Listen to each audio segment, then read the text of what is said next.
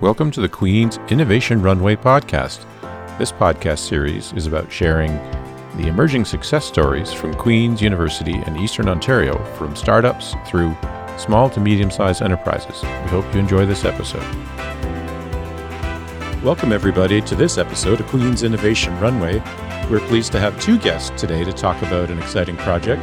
We have Dr. Rena Upitis, who's a Queen's grad, as well as a Harvard grad, professor of arts education, and one of the principal investigators, together with other partners, behind some of the pedagogical music research that led to the project we're going to talk about today, and Jody Campo. Jody is a piano teacher and the project manager at the Cadenza Practice App project. So as you may have guessed by now, the topic is the Cadenza Practice App. The tagline on the Cadenza Practice App website is all about bridging the gap between lessons. And there's a beautiful quote on the website I'll start with. As music teachers, we understand how important it is to keep your students inspired and motivated. We believe that music teachers and students thrive with communication. After years of research, Cadenza was developed for teachers just like you. So welcome, Rena and Jody. Thank you. So let me start the episode by asking you, what was the burning problem that you wanted to see solved with this research and the development of the Cadenza Practice App for music teachers? So you've already identified the burning problem with our tagline, and that is bridging the gap between lessons. Typically, music lessons happen a week apart. This is a very, very old model that we see in English-speaking countries all over the world. It was born in the Victorian era, and maybe in the Victorian era, kids practiced between lessons. I don't know. I'm not quite that old. But it seems to me that a perennial issue for teachers is to keep kids encouraged, motivated, on track between those weekly lessons. We often hear kids say that they love their teacher, they love their lessons. They go home, they're all excited about practicing, and then that fizzles, or they don't know what to do, or the night before the lesson they get back on their instrument and they don't accomplish as much as anyone had hoped. So that's really what we're trying to do. We're trying to bridge that gap between one lesson and the next. Jody, could you help us expand on that by telling us a little bit more about how that may actually help the teachers? Absolutely. As a piano teacher myself, a private studio owner, I found that, as Rena just mentioned, kids didn't necessarily know what practice meant. So as the teacher, I was assuming that both the student and the parent knew what I meant when I said, please practice XYZ when you get home, but they didn't have a full understanding. So now as the teacher, I'm able to put expectations out very clearly for the student, and the student is able to come back the next week prepared and further ahead than what I expected them to be. It's just really encouraging. It helps me lesson plan, so I can see what the student has accomplished during the week before they even come to me. I don't have to spend the first 10 minutes of the 30-minute or 45-minute lesson going over, and feeling out where the student is. I know before they walk through the proverbial Zoom door now, but through the real door back before the pandemic. So it really helps me in lesson planning. And what is the ultimate outcome that you see for a broader adoption of the Cadenza Practice App? Is it students will stick with their music lessons and it becomes a lifelong hobby? Maybe it doesn't become a career, but somebody stays connected with the arts. Sometimes I feel like in the world, everybody's so busy with their iPhones and digital tools that if somebody could pick up the piano or some other musical instrument and stick with it, it may be just an important thing for people's mental health to have that kind of non-digital outlet. And it's a little bit ironic that Cadenza is a digital tool, but it's a digital tool in a good way to promote that habit. I think, again, Jim, you've said something very important here, which is that music can provide a way of enhancing the quality of our lives, our wellness, our mental, our emotional, our physical well-being. And one of the things that happens with music lessons is that students and their parents and their teachers begin with great expectations and wonderful motivation, and that fizzles because it's hard to learn how to play an instrument. So what we're planning and hoping and seeing happening with the Cadenza Practice App is that it enables students to stay with the instrument long enough for them to be able to play independently of their teachers, to be able to make music with other people. It's not about falling in love with an app. It's about falling in love with music. And it's not about learning how to use an app. It's about using the app to enable you to make music without an app, to make music, period. I was just going to say that as a teacher, I made an observation that students, once they came close to a grade 3 level, or, if they were working in the RCM system, they would fizzle out. That would be kind of the ceiling, that if they could make it beyond grade 3, they were going to make it. But if they lost motivation, they weren't going to pursue it beyond, or maybe into their teen years or whatever. And that's the goal, keep them with it much longer. And for our listeners, RCM stands for Royal Conservatory Music. Is that right? It is. And I talked earlier about how cadenza is being used in the English-speaking world that follows a Western tradition of music making. It's used in other traditions as well, but it was designed for Western music. And many, many countries, all countries actually that engage in this canon, have a similar exam system or a similar way of assessing how students are progressing. And neither Jody nor I believe that you have to take exams to learn how to play an instrument, but it does give us a benchmark to know how well students are progressing. And we know from our own experience, I also taught music for almost 40 years, we know that there are times when we're likely to lose a student no matter what we do. And it's those times that we find that cadenza is the most helpful in making sure that there's just that extra interest, that extra information, that extra push to get them over what otherwise might be an Rena, this question's for you. hurdle. Maybe you could take us back and give us an overview of the several-year-long research project that was completed that had you land on the key elements and structure, et cetera, that you'd need in a practice app to accomplish some of the goals that you've talked about.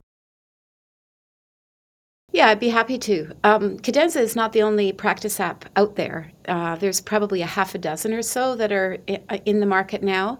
And I would say that cadenza is different from the others because of the research that we conducted and because of the features that we added because of that research. So as you know, and our listeners will now know, we originally conducted research on how to engage children and older adults in practice with an SSHRC partnership grant. And that funded a number of years of research where we looked at students and teachers and parents all across the country and internationally to discern the kinds of patterns that Jody and I have just described. And we also took a look at what kinds of scaffolding or support were most helpful for students. And one of the things that's helpful for students is to communicate with their teacher midweek. And this is a feature that is not uncommon in other practice apps. But another feature that we've added to Cadenza that is unusual is many different ways for the student to reflect on their learning as they progress.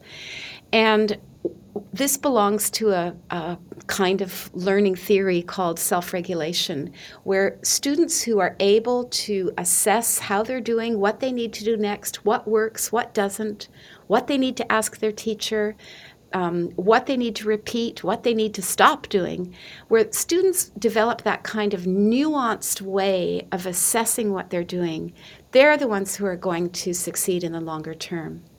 So in Cadenza, one of the things that we've incorporated is a number of ways for students to reflect on what's happening in their practice. And that can be as simple as emojis, which have engaged the worldwide, but it can also be as complex as writing comments and asking for the teacher's feedback or responding to a prompt that comes up automatically. I've had the pleasure in of being Cadenza. around the Cadenza Practice App for some time now, and even though it's not a startup, I would say the two of you, in your commitment to mobilizing this knowledge and making it sustainable, have had to do everything all the way up to, but not including, incorporating when you think about taking this research, turning it into a product, figuring out how to get it coded, working with coders, working with partners. Can you give us a few examples of some of the headwinds, let me call it, that you've experienced in getting the Cadenza Practice app this far? But could you pick a couple of the examples to give folks an idea of the kind of challenges and obstacles you've overcome to get Cadenza to this point?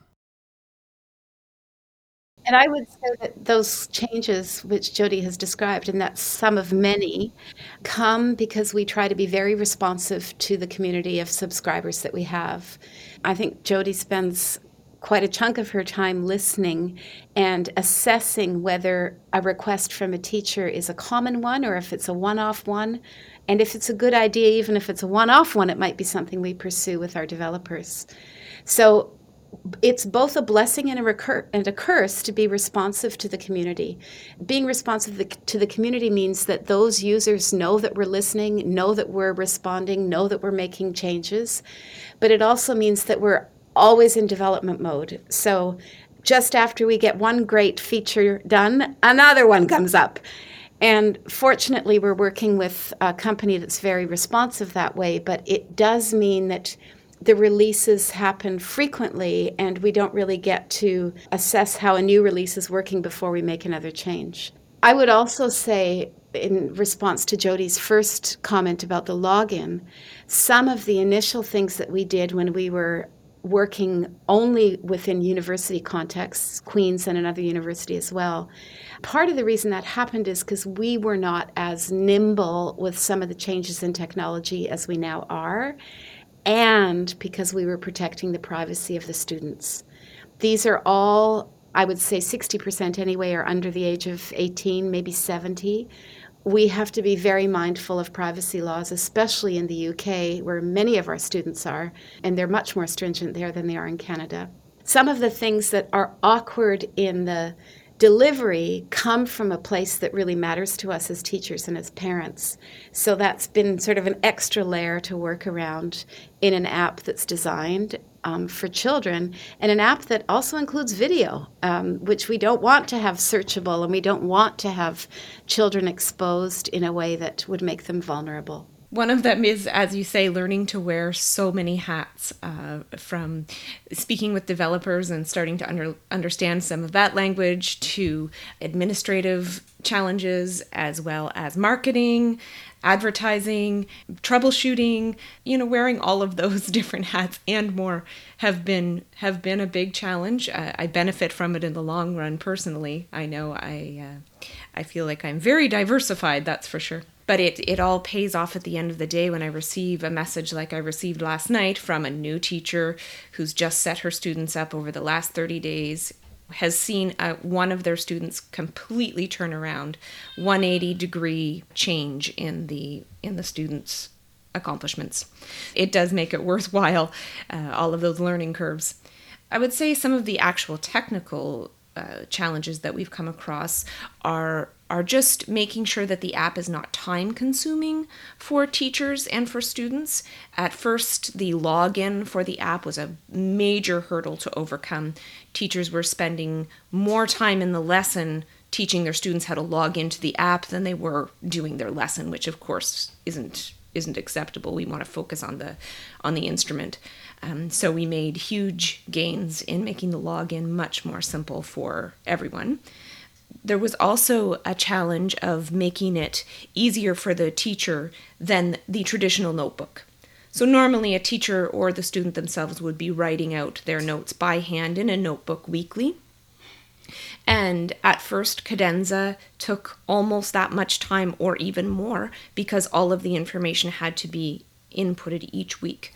So we changed that so that an entire lesson or portfolio, if you might say, could be duplicated from week to week. So the teacher spends, very little time changing from one lesson to the other. So we've really made it a less time-consuming venture for the teacher, for the student, and for the parent. So I mentioned this group often on this podcast. There's a group in California called Y Combinator that's famous for creating unicorns. These are companies that are worth $1 billion or more.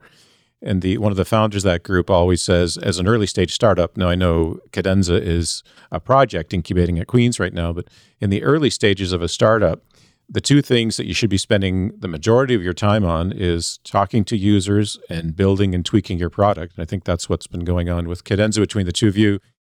So let me move on to another question. And Rena, you partially alluded to it. Based in Kingston, Ontario, with a number of partners, Cadenza actually has students using the product around the world. Can you speak to a little bit about other parts of the world where there's been some engagement with students using the app? Sure. And again, I'm going to go back to what you just said, which was engaging with partners. It's not because the UK all of a sudden has more interest in practice apps. It's because we have a vibrant partner in the UK, an organization called the Curious Piano Teachers. And they have a very active membership, and they have a membership of teachers that really cares about their pedagogy and is interested in becoming better at their craft, interested in learning, interested in being part of a vibrant community. And that community has partnered with us. We support each other by offering one another tools that are complementary, professional development webinars, for example, and we market each other's work.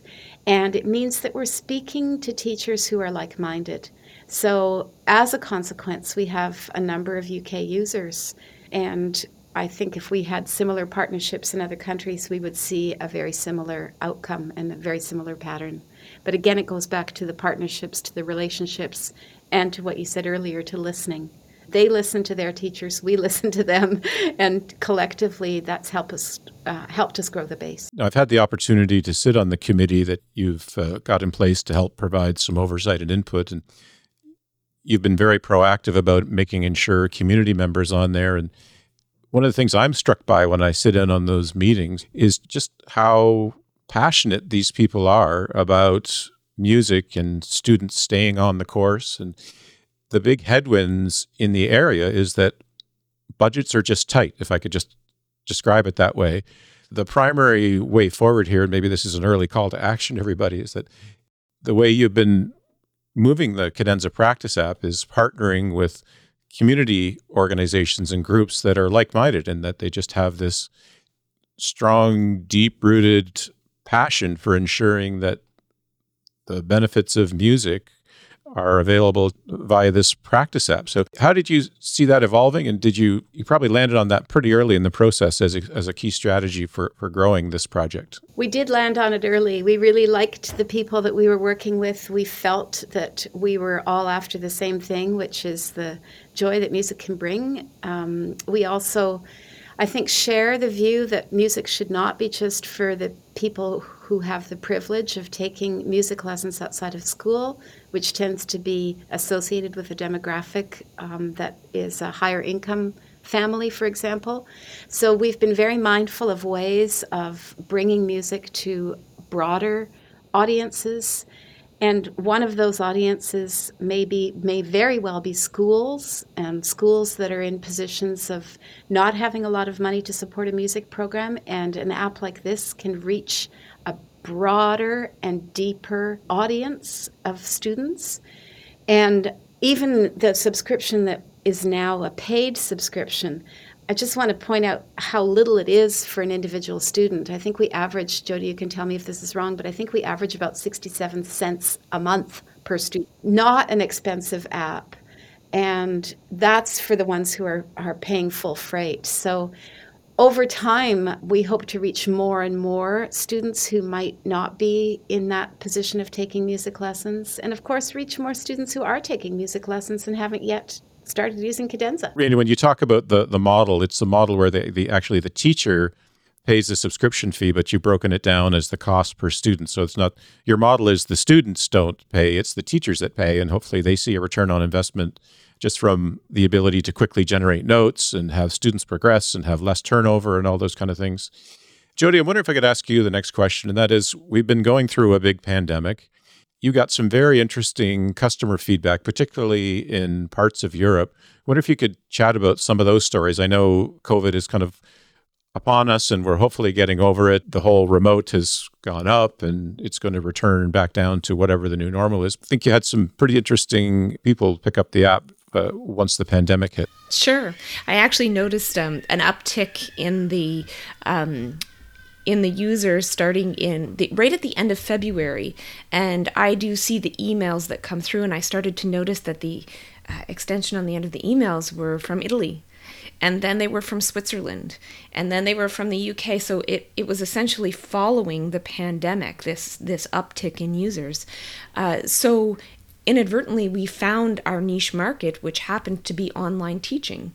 In early 2020, online teaching was a very small market. And then, of course, as soon as the pandemic hit areas and lockdowns hit, many teachers had to adapt quickly. Teachers who had never, ever considered teaching online had to jump on and figure it out. And Cadenza was there as a support tool for that. Now, it doesn't have to be used that way, and it wasn't even designed to be used that way. But we're finding that it's this wonderful bridge that helps teachers as they navigate back and forth from lockdown to not lockdown to lockdown to not lockdown. So there's a consistent format that teachers can use with their students. So whether they're teaching online, teaching face-to-face, or teaching in a hybrid model, which most people are doing now, it just comes in and helps communication happen between the teacher and the student so much more seamlessly. Yeah, and we certainly found that teachers who picked up Cadenza during lockdown stuck with it even after they went back to face-to-face, because they knew that the pedagogical benefits of the tool transcended the medium of teaching, whether it was face-to-face or hybrid or virtual. The two of you have a goal of making this project self-sustaining. At the moment, that's potentially having adopters with teachers paying for the app. Can you give us a sense, and I think you're less than 18 months in since the formal launch, and there's been many mini launches since that time. Can you give us a sense of the number of students that use the platform now? Currently, we have around 2,500. We've had users from Singapore. I've had users in New Zealand, Australia, and Ireland. We seem to really connect with teachers from Ireland. But yeah, so those are some of the other places that we've had some footing. I was just going to say the idea of, and we really connect with teachers from Ireland. I don't know if that's the case so much as maybe we connected with one teacher who talked to another teacher who talked to another teacher, because we're finding that the growth of Cadenza subscribers is very much an organic process. It takes a teacher to tell another teacher to begin to grow that subscription base. Or a student, if you're a student listening to this podcast, or a parent, if you're a parent listening to this podcast, tell your music teacher about Cadenza, and they can try it for free, see how it works. Jody and I will do our utmost to support you, and I think you'll be very surprised at how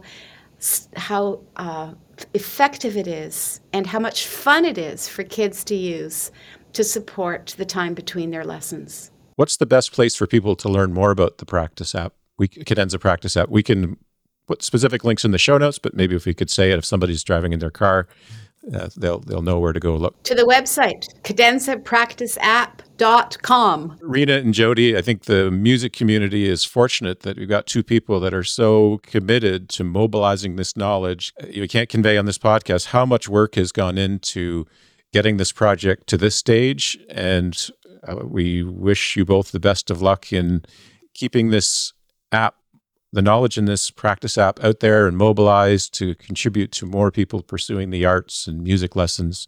Hope we'll be having a follow-up podcast episode in another 2 years to show just how well the Practice App, Cadenza Practice App, has done going forward. Thanks so much for taking the time to chat. Thanks for your support, Jim. Thank you for listening to this episode of Queen's Innovation Runway. If you like this podcast, please be sure to subscribe or drop us a comment. If you want to learn more about supporting research and innovation at Queen's in Eastern Ontario, please see our show notes for the list of organizations at Queen's that help startups